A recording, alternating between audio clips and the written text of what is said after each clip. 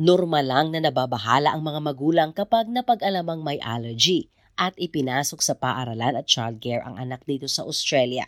Subalit ayon kay Maria Said, ang CEO ng Allergy and Anaphylaxis Australia, nakasalalay sa tamang komunikasyon sa pagitan ng magulang, eskwelahan, doktor o health professional ang maayos na pagtugon sa kondisyon ng anak.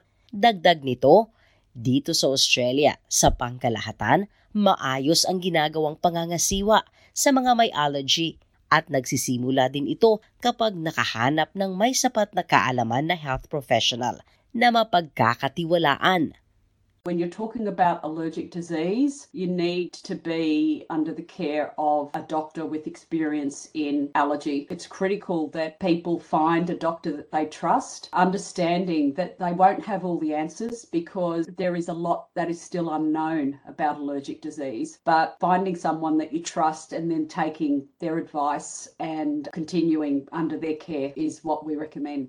Ayon kay Dr. Katie Frith, isang pediatric immunologist at allergist mula Sydney Children's Hospital, kapag ang mga batang may allergy at ipinasok sa paaralan at childcare, kinakailangan ang bawat magulang ay magbigay ng impormasyon tungkol sa kondisyon ng anak.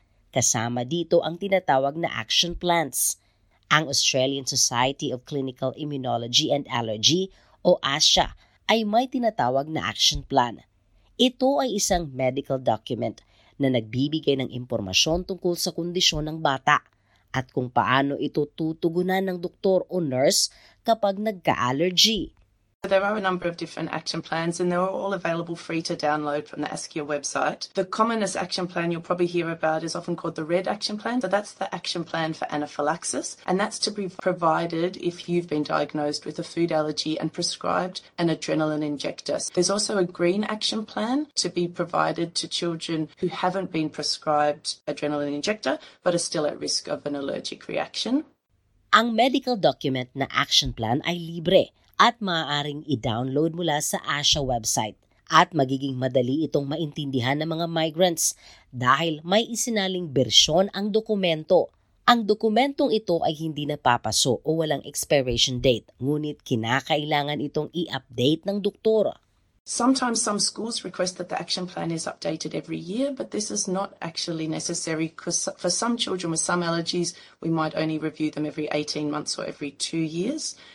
Samantala, taong 2021, inilunsad sa buong bansa ang Best Practices Guidelines o alituntunin para iwasan at kung paano pangasiwaan ang anaphylaxis sa mga eskwelahan at childcare centers. At ang kabuuang mensahe sa inilunsad na alituntunin ay ang kahalagahan na maging allergy aware kaysa umasa lamang sa ipinapatupad na pagbawal sa mga pagkaing nakaka-trigger ng allergy, lalo na sa mga bata, gaya ng nuts at itlog na maaring maglagay sa peligro ng kanilang buhay.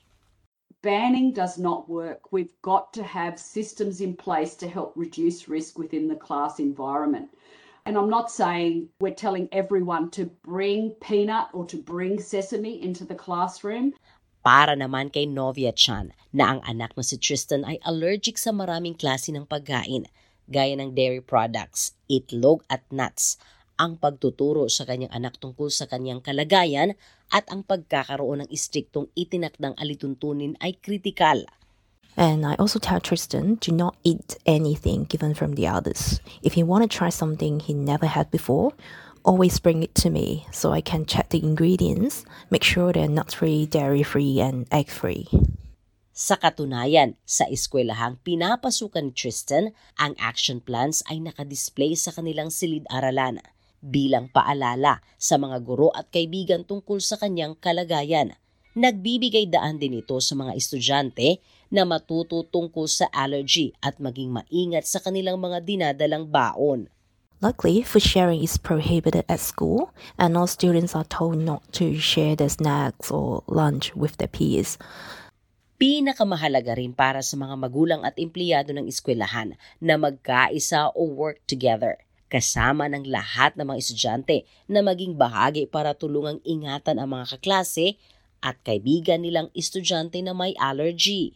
So educating the child with food allergy, educating their peers on how to look out for their friend that's got food allergy, communicating the risk of anaphylaxis, and then putting lots of strategies in place to help reduce the risk of anaphylaxis to that child. But importantly, to also know how to recognize an allergic reaction and what to do when it happens, because it will happen.